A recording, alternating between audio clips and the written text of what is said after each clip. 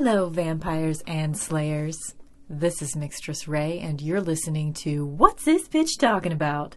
A podcast where I watch every episode of Buffy the Vampire Slayer exactly 20 years after its original air date in the United States, and then I talk about it with you guys. So, this episode today, we're doing episode 2 of season 2, which is titled Some Assembly Required. Let's read the description of this episode. How about that? That is task number 1, because I'm really bad at conveying plot, so I'm going to start reading other people's descriptions of episodes. So here we go. Here's the plot description according to the Complete Slayer episode guide book. After the discovery of the robbed graves of 3 cheerleaders, suspicion falls on 2 of Willow's acquaintances from Science Club, Chris and the ghoulish Eric. In their lab, the boys only require a head to perfect a mate for Chris's formerly dead brother. They assembled the rest of the parts through those cheerleaders. Chris's formerly dead brother, Daryl. Daryl kidnaps Cordelia during a football game, but Buffy defeats him and Xander rescues Cordelia from the burning lab. So, on the surface, the plot of this episode is pretty bad because it is ripped off directly from Mary Shelley's Frankenstein, obviously. You know, there's the Frankensteinian monster that is isolated in his basement because his brother brought him back from the dead after he died in like a rock climbing accident or something. And he's very disillusioned and he feels like he can't leave the basement because, you know, he's frightful to look upon. And presumably he has memories of his old life. And his old life was that he was a big, butch, masculine, football-playing dude. And all the girls loved him, including Cordelia. And you get little hints throughout the episode of Cordelia being into him. And I had previously assumed that they were in a relationship together, but then at the end, Daryl is saying something to her whenever they have her kidnapped. He's saying something to her about how he didn't appreciate her before. He didn't notice her, and he's going to rectify that now. Now he sees how beautiful she is, and she will be his mate forever. And so, you know, of course, the whole premise is that obviously he needs to have someone as ugly as him to be with him, which is the premise of Frankenstein pretty much exactly. But I mean, it's kind of different because the Frankenstein monster was not a huge dick. He just wanted to feel loved and accepted, you know. So like I said, on the surface, this episode is incredibly cheesy, and plot wise especially, mostly just plot-wise, it is incredibly cheesy. And because of that, I thought that I was dreading this episode. I always dread this episode because I always remember, as soon as I see the title, oh, Some Assembly Required. Fuck, I hate that episode. But almost every time I'm very pleasantly surprised because you forget that whenever you, like, remember the title of these episodes, for me anyway, I'm like, I remember the plot, I remember the general premise, and I'm like, oh god, that's cheesy. But the actual content of the episode, like if I were to sit there and like log the time that is actually spent on the plot, it's not that much. The overall episode was still enjoyable. It was basically just like a Monster of the Week episode where, you know, stuff is going on, there's developments in the characterization of all the characters. Sorry, my chair's squeaky. You guys are just gonna have to deal with it because I don't feel like sitting on the floor. Deal with my chair squeaking, I guess. But I thought that, like, the interactions between the main characters, between Giles and Buffy and Willow and Xander and Cordelia is much more of the mix these days, which is like the big takeaway that my mom had from the episode is that she's happy that Cordelia is starting to be around more, and so am I. And Ginny too. So one thing that I thought was really insightful, let's just skip ahead to the research section. Actually, because I thought I was going to have to make a drinking game out of this episode because of how cheesy it is, I'm going to go ahead and take a shot in honor of the fact that Buffy refers to Ginny as a techno-pagan. And I think I originally said at some point that we should definitely take a shot every time somebody calls Ginny or Ginny calls herself a techno-pagan. I think that there's only 2 episodes of that actually happens. So this is one of the only opportunities I'm going to get to do this. So let's get into it. I'm going to make you guys listen to me take a shot of whiskey right now. Because why not? I love it when people drink in podcasts. I think it's entertaining. So even though I'm by myself, whatever, I'll still do it. Here we go. Here's to being a techno-pagan. Yikes. I don't have a chaser. Woo! I don't need one because I'm hardcore.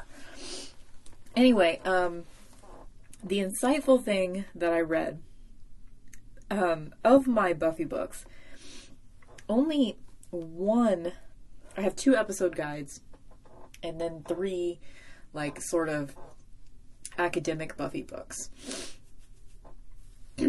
And the only one that really had anything to say about this episode was Sex and the Slayer, which is by Lorna Jowett, and it is a gender studies primer for the Buffy fan, which is a pretty dense feminist book. I don't think I've ever read it like all together at once. I've like read parts of it here and there, like I'm doing now. Like basically I just look in the index every week and look up the episodes. But the thing that Sex and the Slayer said that I thought was kind of interesting, they were kind of outlining how their theory was, they wrote a good like 3 pages just about this episode. And it was in a chapter called Tough Guys, and all about like masculinity and the displays of traditional masculinity taken on by certain characters in Buffy. And the thing that they were talking about is Daryl's reaction to being a monster, because it was sort of the opposite. The way that people reacted to him was the opposite of how they reacted to him in life. And in contrast with his brother, so Daryl is the older brother, the one that is now the Frankenstein monster. And he is, you know, the football star that everybody loved. Every girl had a crush on him, blah, blah, blah, blah. And his little brother, Chris, is basically the opposite.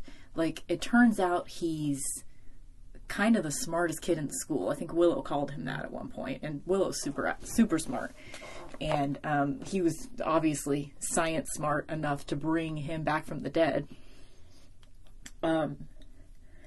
And so even though Chris is like the smartest kid in the school, he's not seen as cool because he's not a typical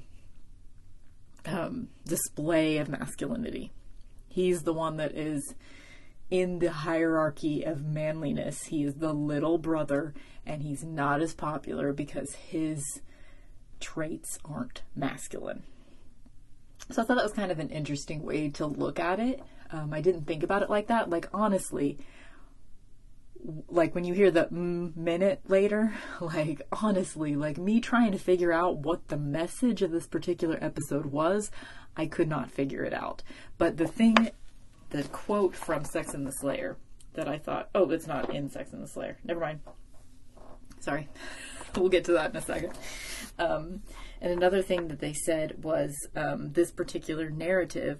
So they're harvesting parts of women from different women. I don't know why that had to be, because I guess they're trying to construct the perfect woman, but they're also trying to make her hideous enough that she won't want to go out.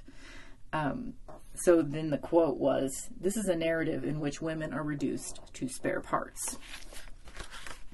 So it's, you know, this whole episode is kind of about the evil of it is about the objectification of the human body, because of the female body, because, you know, they're cutting up girls to assemble a totally new girl. And it turns out that the head wasn't fresh enough. So from those 3 cheerleaders that died in a car accident or whatever. So they had to harvest a head.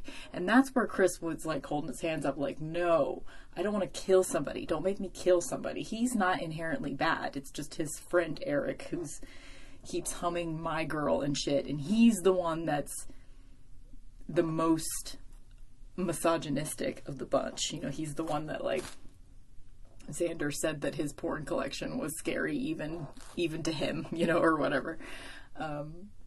So he's the one that is really the most evil. And in the end, Daryl can sort of be reasoned with. Like, he was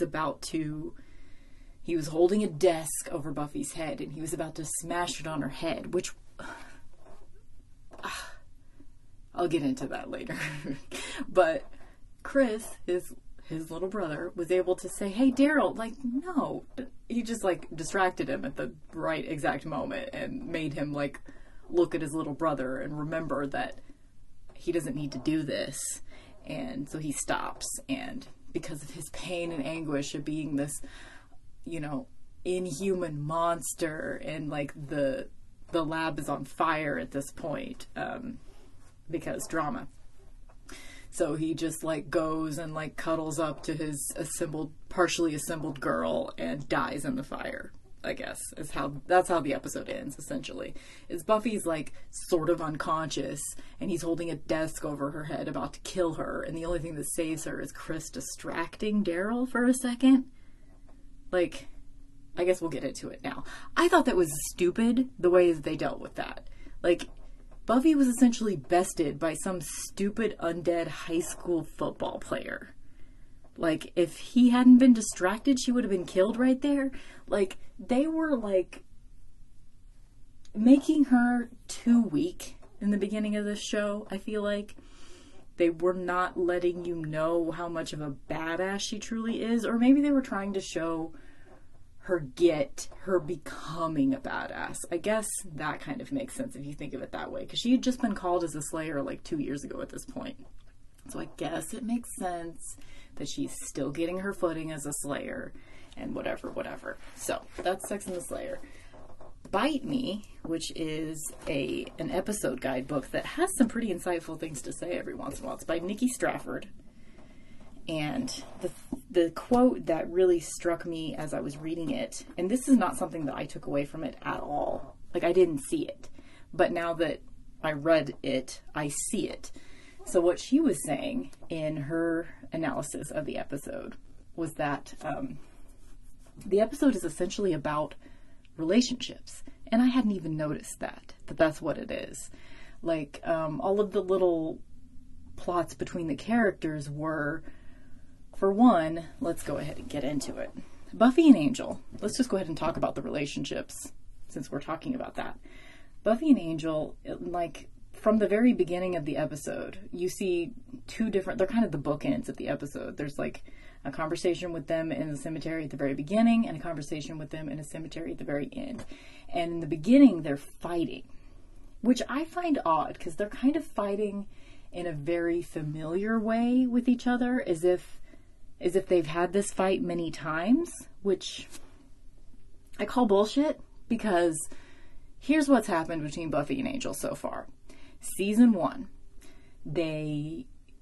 he shows up as sort of this weird, mysterious figure that, like, tells her about evil portents and then disappears and doesn't ever fucking help her, like, at all. In the beginning, he didn't help her at all, except, like, telling her that something was coming, and then he would just disappear in the shadows.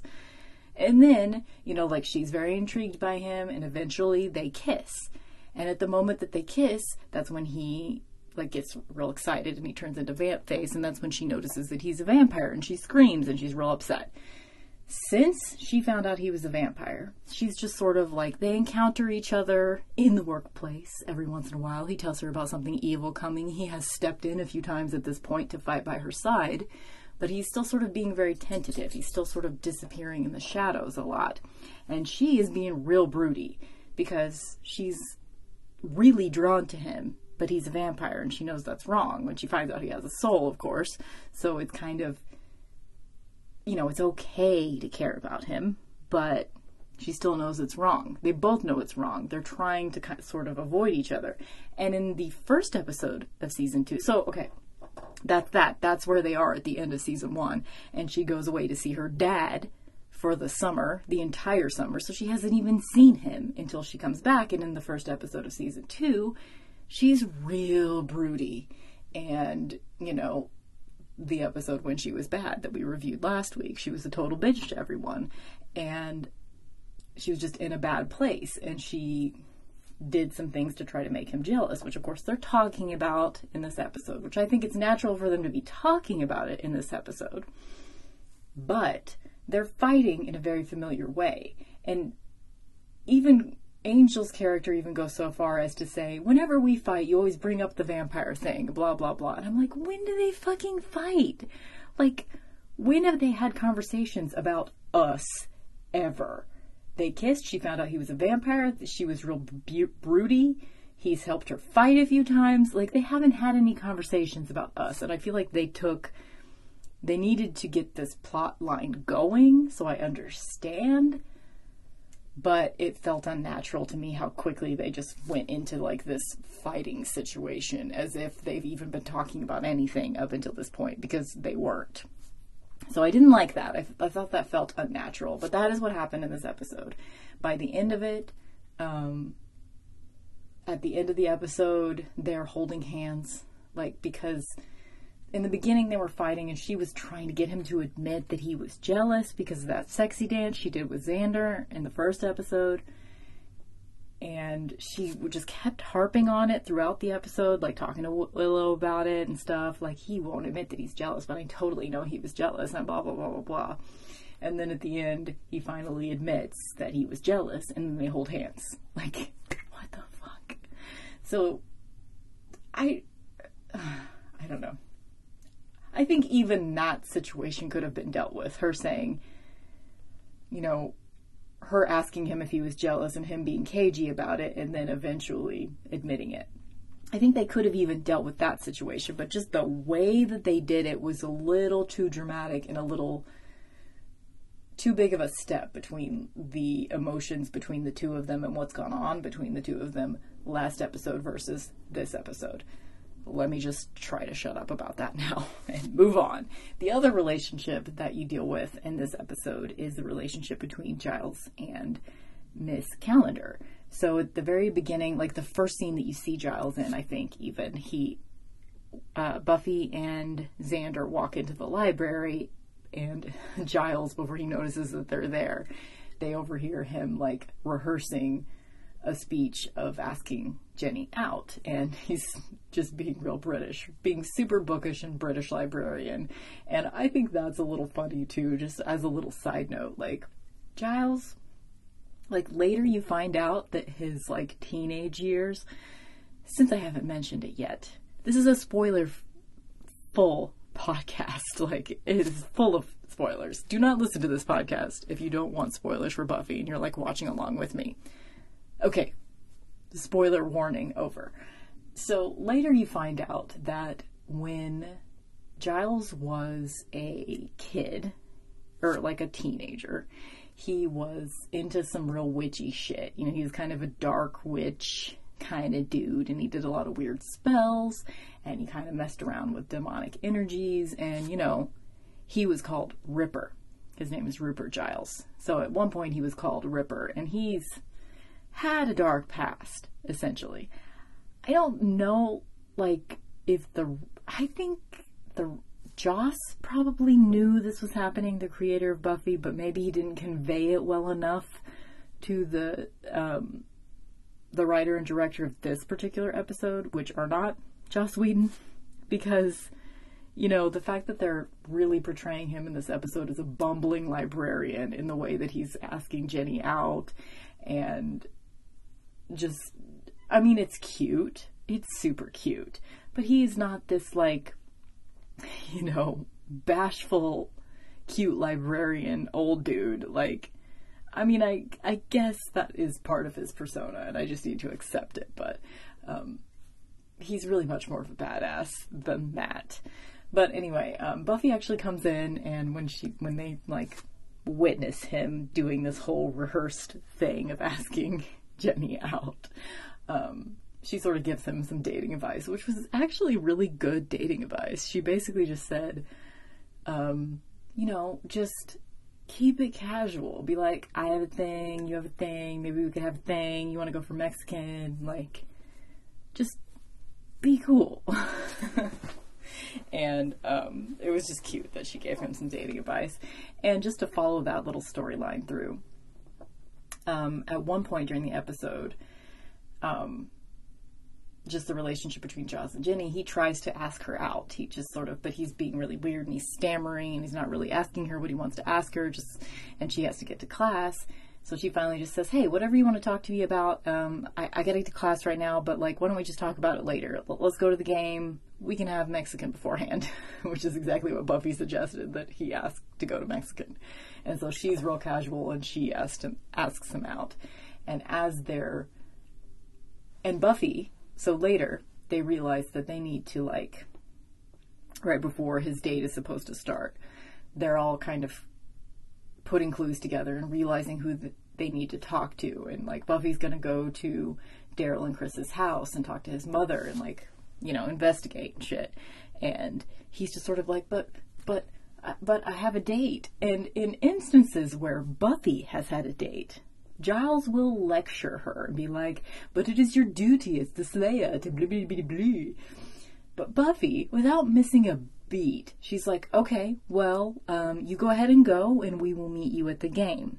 Like, she just totally like, oh yeah, you've got that date. Let's work around this and let you still have your date. Like, without even missing a beat, she, like, changes the plan so that they can work with the fact that Giles wants to also have a social life in addition to being a watcher. And I just thought that was so classy of Buffy to go from, like, giving him great dating advice to just, like, on a dime, just, like, switching their plan around so that he can still have the date. So I just thought that was really cool of Buffy. Which means I've got to do something. Now that I'm thinking about that, I got to change my answer to one of my important signifiers of this episode. Okay. So let's go through my notes. Okay, so relationships. So this episode is essentially about relationships.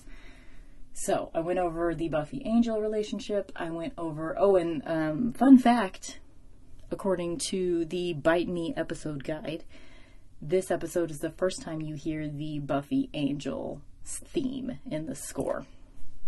I did not notice that because I don't really... The score in Buffy is not... I think it's effective, but it's not so good that I, like, think to myself, oh, I understand. I hear that melody. That must be the Buffy Angel melody. Like, it's not conscious for me, but that's just a nice little fact. So we've talked about the Buffy Angel relationship. We've talked about the Giles Calendar relationship. They do sort of point out, at one point Xander says something. They're having a conversation, Xander, Willow, and Buffy, about, like, why would someone try to assemble girls when there's all these perfectly pre-made ones laying around, says Xander. Which sounds kind of sexist right there. But, and then Xander says, quite insightfully, like, you don't want what's right in front of you. And in the shot, of course, it's just Xander and Willow. And Willow's kind of looking at him like, yeah, I know that. Because she's got a huge crush on Xander. And, so that was Xander's little insightful moment. Like, you don't want what's right in front of you. You want what's unattainable. Which, he's saying so many different things at once right there. Like, he wants Buffy, and she's unattainable. Willow wants Xander, and he's unattainable to her.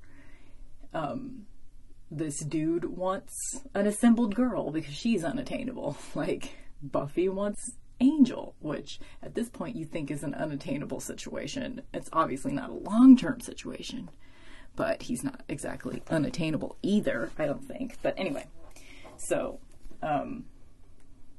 they're kind of pointing that out in different points. Kind of the other relationship is the question of relationships for Willow and Xander. And so there's that little moment. And then at the very end of the episode, Xander is the one that actually saves Cordelia, because Buffy is preoccupied fighting Daryl at the end. And Cordelia is, like, tied to whatever, a slab thing, a scientific body slab thing. I don't know, whatever. One of those little trays. She's tied to it. And Daryl... Oh, and Xander, like, in the middle of the fire and everything. So Xander goes in there and he sort of pushes her out and, like, rides the slab thing out of the fire, through the fire, out of the fire, to get her out because he couldn't get her untied in time. And so at the very end, Cordelia comes up and she's like, thank you for saving my life. And she's actually being sincere. Like, if there's ever anything I can do. And Willow and Xander at that moment, before she came up and thanked him for saving her life, were having a conversation about, like, why do we never get dates? Blah, blah, blah. And Xander, like, interrupts Cordelia, like, as she's thanking him for saving her life, and says, do you mind? We're kind of talking here. And then, like, Cordelia scoffs and, like, sort of walks off. And he's like, oh, where were we? Oh, yeah, why do we never get dates? I don't know. Why do you think that is? Like, duh.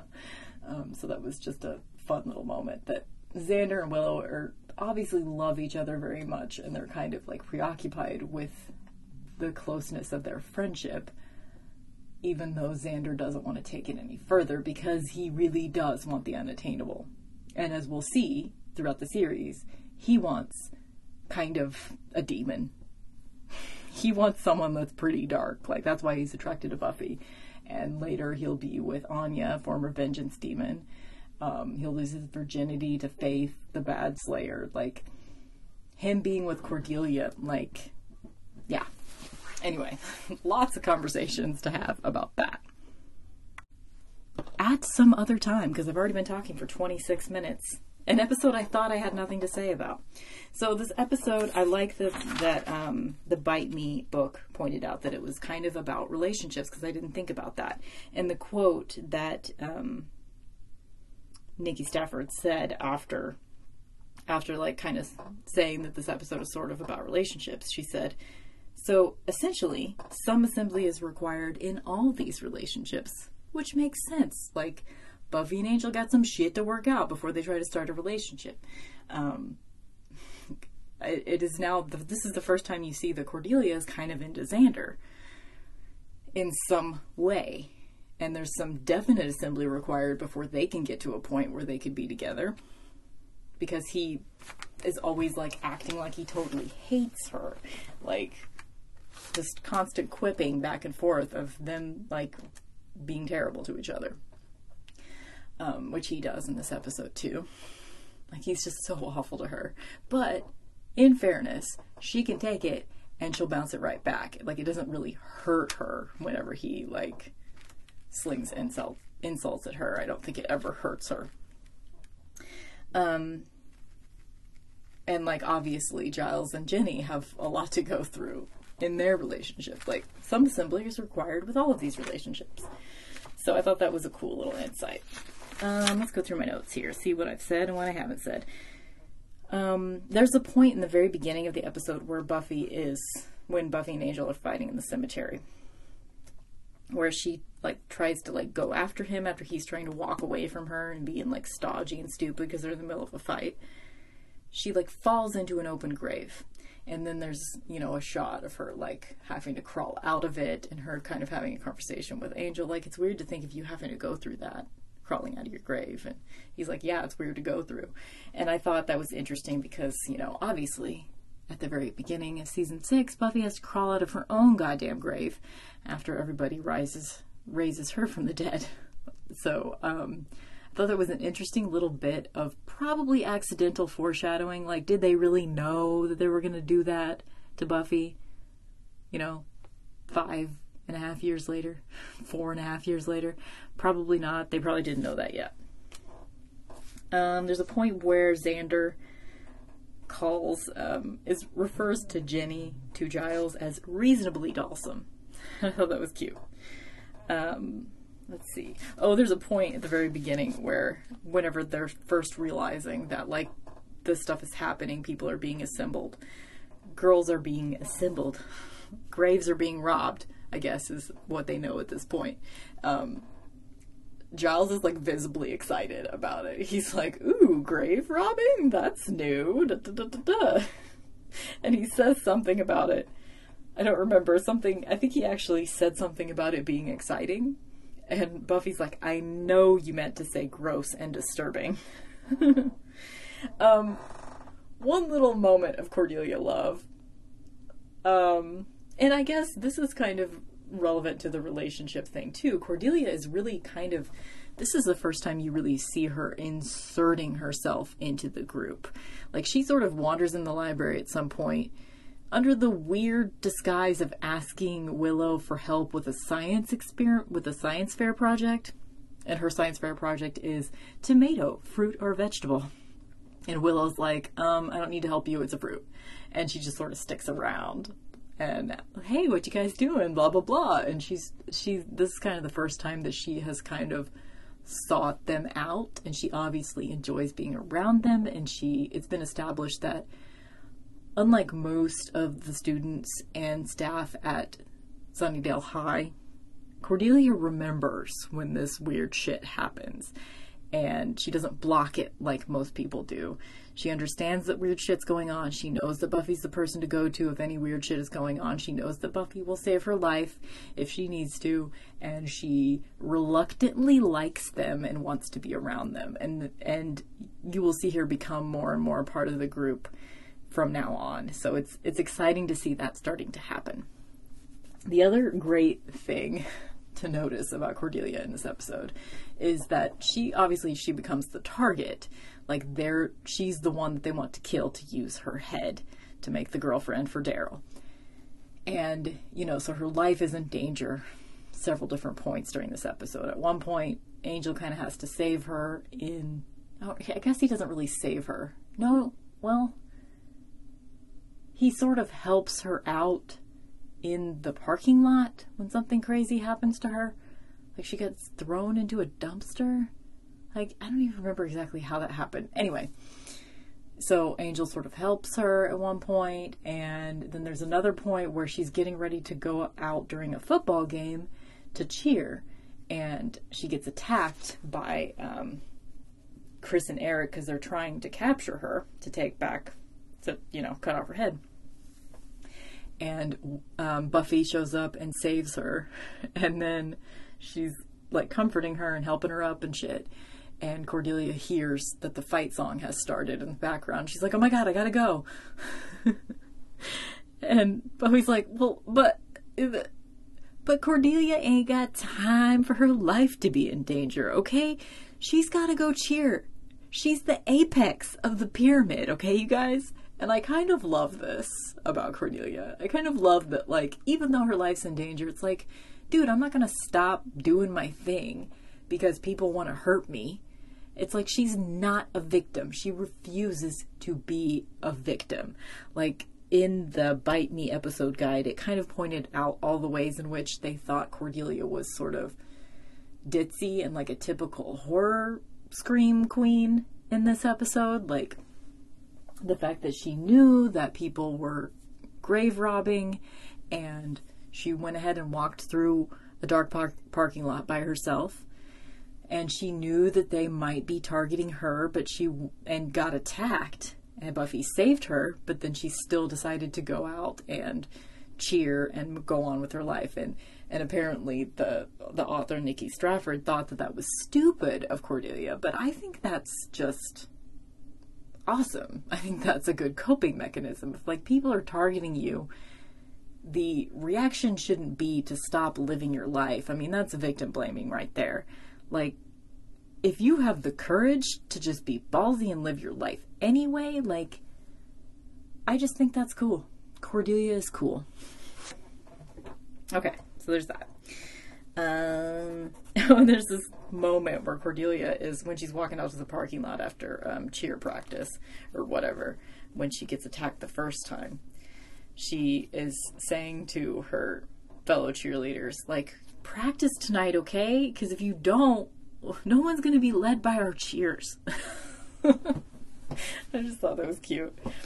Let's see. Oh, just like a weird little observation. Like, the mom of Daryl, like, there's no evidence of a dad, but the mom of Daryl is just, she's very depressed because her son died, and she's just, like, hanging out in her house, smoking, watching reruns of Daryl being a football star, and blah, blah, blah. And she doesn't notice that there's all this fucking chicanery of reanimating dead corpses and shit in her basement. Like, she never leaves the house. She's always there. She doesn't notice the crazy shit is going on in her basement. Call bullshit on that. Anyway. Techno Pagan, take a shot. We did that. Oh, at one point, when they realize that what they need now is a head, and they wonder if the body of the girl has been assembled yet, Buffy says, what if that poor girl is walking around? I mean, what could she be thinking? And I thought that was just a sweet little moment, and it's really kind of an underrated, undervalued trait of Buffy, that she's very empathetic. Like, she always has been. She's got mad empathy. And, you know, the fact that most horror shows, horror movies would not go there.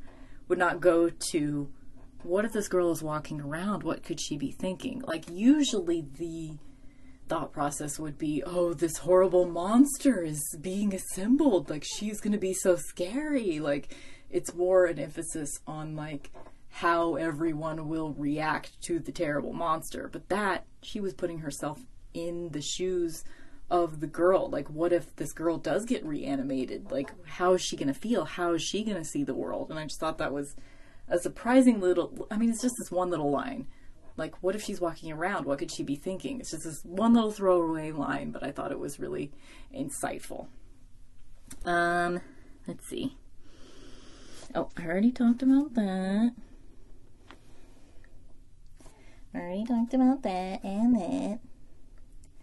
And that. Okay, so I guess I can kind of wrap it up at this point. So, let's get into the minute. And then I will come back and tell you my final thoughts and my my ratings and all that fun stuff. Hello. It's time for the minute. You never finish the word. So I'm here with my mom. Hi. And my Michael. I have pearly toes. He's got pearly toes. I've got pearly toes. And I know what you're thinking. I got pearly toes. Christmas lights up blinking. So we just watched Some Assembly Required, episode 2 of season 2 of Buffy. What did we think? Kind of. Overall boring. Overall boring. Story was old hat. The interaction seemed forced. Like the Eric, the really creepy guy, the guy that they were like trying to make you think, oh, this guy's so creepy. The friend, really the friend of Daryl's little brother. Anyone like cuts out the outline of someone from a black and white picture. Hey, like, they are low budget. Well, I mean, yeah, that's a creepy thing, but with him, and he was singing. Forced. He was singing "My Girl." That was pretty creepy. Yeah, that was really awful. forced. That was awful. I didn't buy creepy. Okay. I did. I was creeped out by him. I knew those weaselly little dudes in high school. What did you think? I thought the episode was pretty cheesy, but I did enjoy Cordelia, and a lot of the clothing was better in this one. Yeah, the last one was pretty bad. I enjoyed Buffy's outfits, and I really liked the one that Willow wore that reminded me of the dress that you have still from 6th grade. However, I really think it was 5th grade. It was totally middle school. Okay. You didn't brag about that enough. I have like a dress that I've had since middle school, and I totally still fit into it.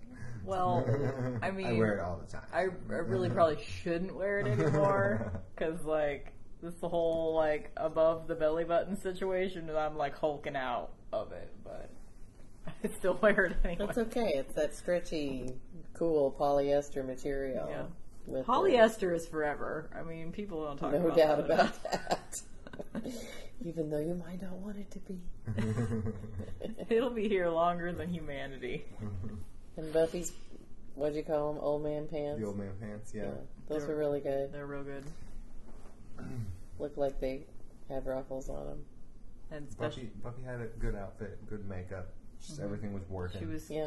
she was rocking the matte mauve lipstick. Yeah. Yeah. It was good. It's real good. Her hair was good. It was teased. Yeah. And, you know, extra added bonus, she wasn't wearing a bra for most of the episodes. Really? That is a bonus. I wondered about that. Is she wearing a bra or not? That must have been why she was off her game. That must have been why that zombie dude was able to best her in combat. See, that was the biggest flaw of the whole episode, was that some random undead football dude was about to smash her in the face with a desk. Like, why was he gonna best her? Not to say that would have, you know, been Done the end her of the in. fight for her. She would have been fine. But she was just like, when he threw her on the ground, she just like looked up at him and she didn't even like do anything. She was just totally blank. She said, "Damn, I don't have a bra on." Yeah. I would roll away dramatically, but damn, no bra. These are gonna flop The girls all over are the loose. place. You can't flop your tits. Well, I mean, if you got those boobs, man, just don't wear a bra. Just rock it for as long as you can. But what were some of my other points? Giles was pretty good. Yeah. Trying to ask out Ginny. Yeah. I mean, like, what? I just don't know how they can justify introducing, you know, Ripper later. You know, like, he has this whole dark past, but, like, in this episode, like, he's a bumbling idiot. Like, he's never even asked a girl out when he used to be this, like, bad boy. But, yeah. It's fine. Like, they didn't know about Ripper yet. They didn't know yeah, that but Giles is a smoldering temptress. Right now, he's just bumbling librarian. But he's cute either way. He's adorbs. Jenny obviously thinks so. Mm-hmm. But, I don't know, just the whole story of, you know, the Frankenstein dude, you know, create me a woman and she will love me. Yeah. It's really lame. Lame-o, shlame-o. So what are your 5x5 ratings? Likability. Likability, well, you know, I liked Cordelia. I liked Giles. Xander seemed a little forced. He's making a few good jokes. Well, they were. Mainly at Cordelia's expense. Yeah, but now that we know what's going to happen between the two, That he really loves her. it makes it more exciting. Yeah. That he really loves her. So, 0.15. 0.15? Yeah, that's my likability. That's really, really low. Really I low. really didn't like Are you this sure it's not episode. 1.5? No, it's 0.15? 0.15. You're making math hard. Okay, so what is your conveyance of the message? What's the message? I don't Exactly. know. Don't try to put people together. Do not dig up dead girls. Okay, it's real bad. Don't raise your dead football star brother, and don't try to make him a lady, so he won't have to live alone. Well, at least he didn't want to take a life, so that was a message. Yeah. I don't know what the metaphor was in this situation. There wasn't one, so it gets a 0. Okay. Well, that makes the math easier then. Yeah, Because that just means it's 0.15 zero. times 0 It's equals just 0. And then your ratings? It was You really don't remember the ratings that you just gave it when we recorded this? oh 10 I minutes do ago? I do, but I've had time to think, and I'm rethinking, and you know, likability might be a 2. Likability is a 2. Yeah. Are you still giving message a 1? Yeah, because. Okay. So your score is a 2 Plot sucked and on Mom's that is a episode. 0. It really wasn't that bad of an It episode. was pretty horrible. I thought it was okay. It was definitely not the worst episode. I think that exists. the stuff between Buffy and Angel was way too fast because they It was went too from fast, yeah. she has been avoiding him ever since Yeah. they kissed last season, and then last week she was a total bitch to him, and now all of a sudden they're holding hands in the cemetery. What the hell? and They fighting don't know what to do with like it. old berries. It's like they were testing it out, waiting for the audience reaction to see. Maybe. They should have eased into it more. That was way too soon. But they've got some serious plot points with them to get through this season, so I guess they had to speed it up. Yeah. Because, spoiler alert, by the end of this season, she's going to have to kill him. Wow. Hey. I said spoiler alert. The show's 20 years old. Okay, so anyone have any final thoughts?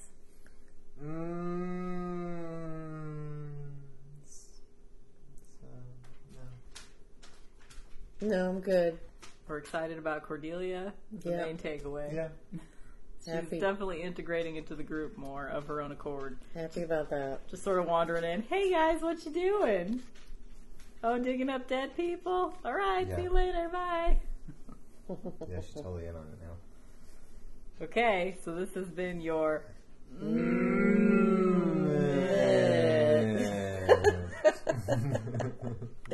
Okay, you just heard the minute with my Michael and my mom.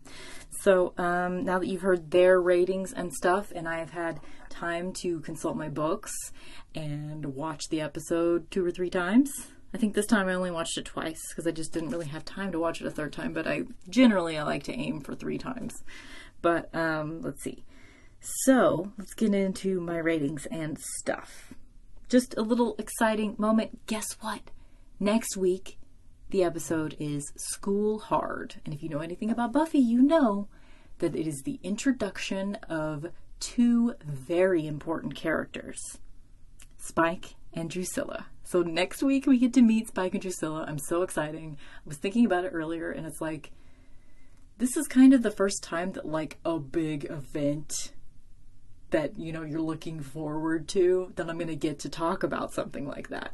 Like so far, it's just been like Monster of the Week type stuff. Like, the Angel episode was kind of exciting. The Prophecy Girl episode was kind of exciting. Big stuff.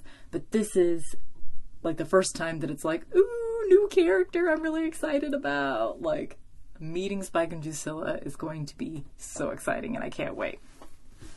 We'll get to that. Okay, wait. Let's do my ratings, and then I'll do like a little mini What's Up with Mixtress situation.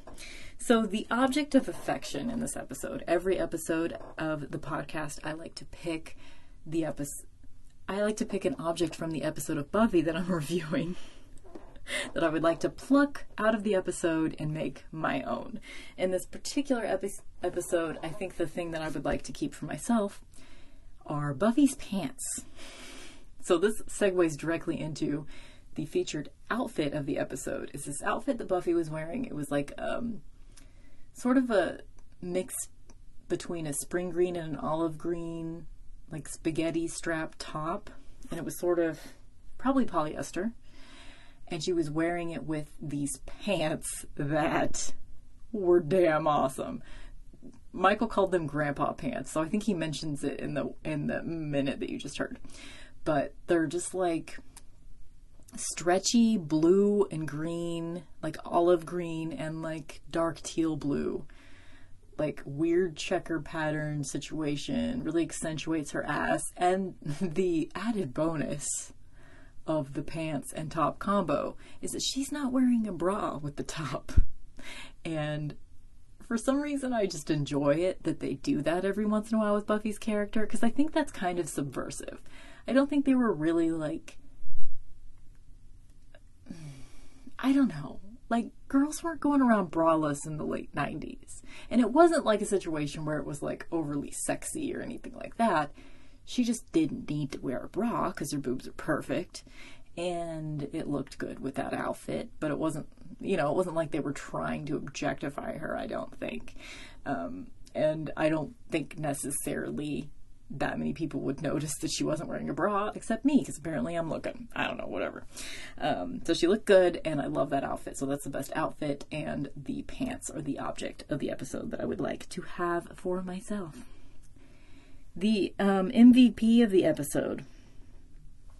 That was hard for me to decide. At first I wrote Xander because Xander was just being real quippy and kind of funny, and he had some random insights during this episode, and he did save Cordelia's life. So I almost wanted to say Xander.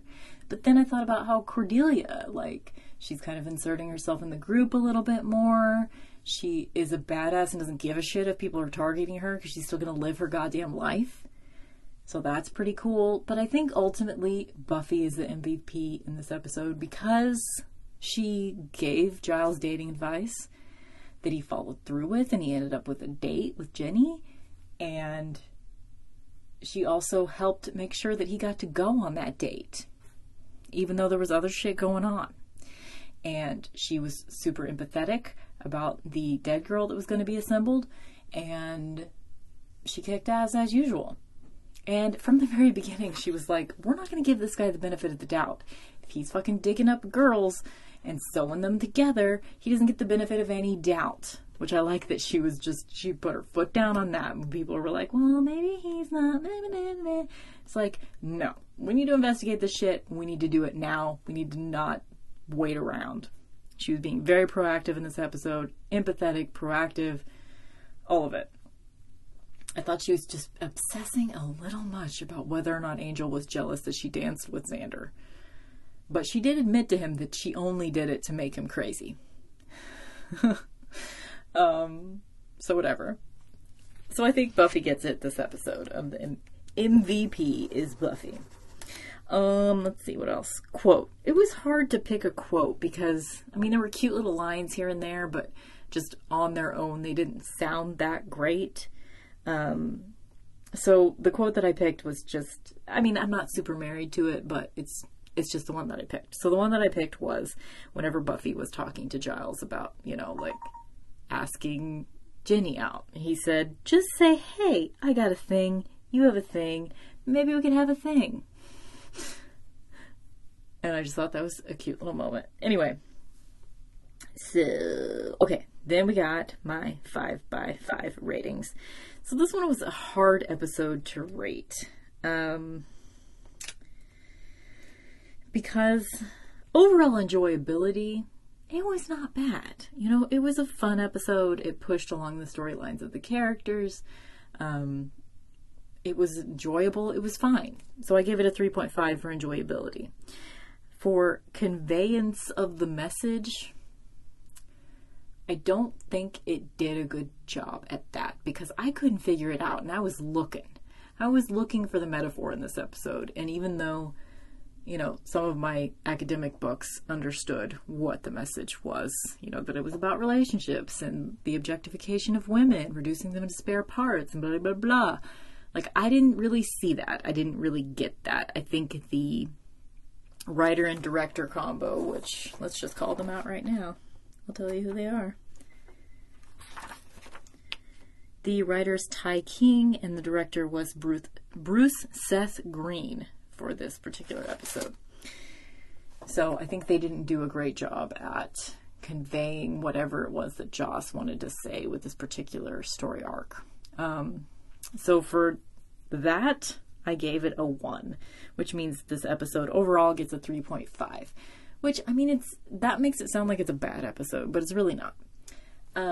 Really not that bad. It's not one you need to skip. I mean, it's not super serious. It's not the best, but it's not bad. It really wasn't that bad. It really didn't need a drinking game to get through it. So not bad. And okay, what are my closing thoughts? Do I have any closing thoughts? Have I said all the things that I wanted to say? Oh, I was going to do a What's Up with Mixtress. Buffy related What's Up with Mixtress, because we've been talking a long time tonight and I don't want to take up too much of your time. So I did a really nerdy Buffy thing this week, and I'm kind of proud of it, and I'm happy that I did it. So what I did was, what had happened was, during the radio show this week, which if you want to tune in, I have a radio show every week. It's on Fridays from 7 to 11 Central Standard Time on mixtressray.com. And it's, you just have to tune in at the right time and press play, the little player on the right. It's good times. You can request shit if you want. Anyway, during the radio show last week, I was playing around with my lipsticks because I had just done a bunch of swatches of my lipstick, and I realized that 2 of the lipsticks that I have are just like 2 other of the lipsticks that I have. So I essentially had an exact duplicate of 2 of my lipsticks in 2 different brands.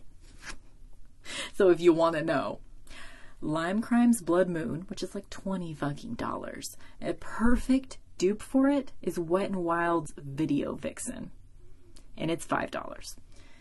Just, I need to pass along that information because it's a good color, but oh god, the formula on that shit, like that shit gets crackly and it doesn't last very long, but I think it's just because it's a super dark red, so, you know, apparently that's a thing. You just have to deal with it. If you're going to wear a super dark red, you're going to have to deal with the fact that you're reapplying it all goddamn day and it stains your lips and it's just a pain in the ass, whatever.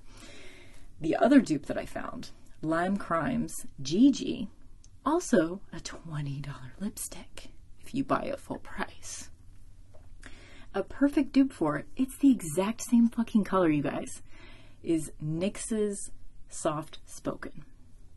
There you go. A lipstick that's like $6 or $7 versus 20 of the Lime Crime. So I just happened to realize as I'm swatching my arm, oh my god, these colors are exactly the same. So what I did, how this relates to Buffy, what I did since I was nerding out about my lipstick and making swatches and like going over my lipstick and like assessing which of my lipsticks need to go in the I don't really care about this, it's just sort of here drawer. I have like a backups and makeup I don't really like drawer. So I threw a couple of my lipsticks in there after doing this assessment the other day. But I just suddenly thought, I think I should rename all of my lipsticks after Buffy characters. I took it very seriously. I made a chart. I changed it around a lot until I got the right combinations. Of course, I'm working with the lipsticks that I have, so not every single one of these is the perfect color that I would choose off the top of my head for each of these characters, but I worked with what I got. So that is my Buffy nerding situation that I did this week.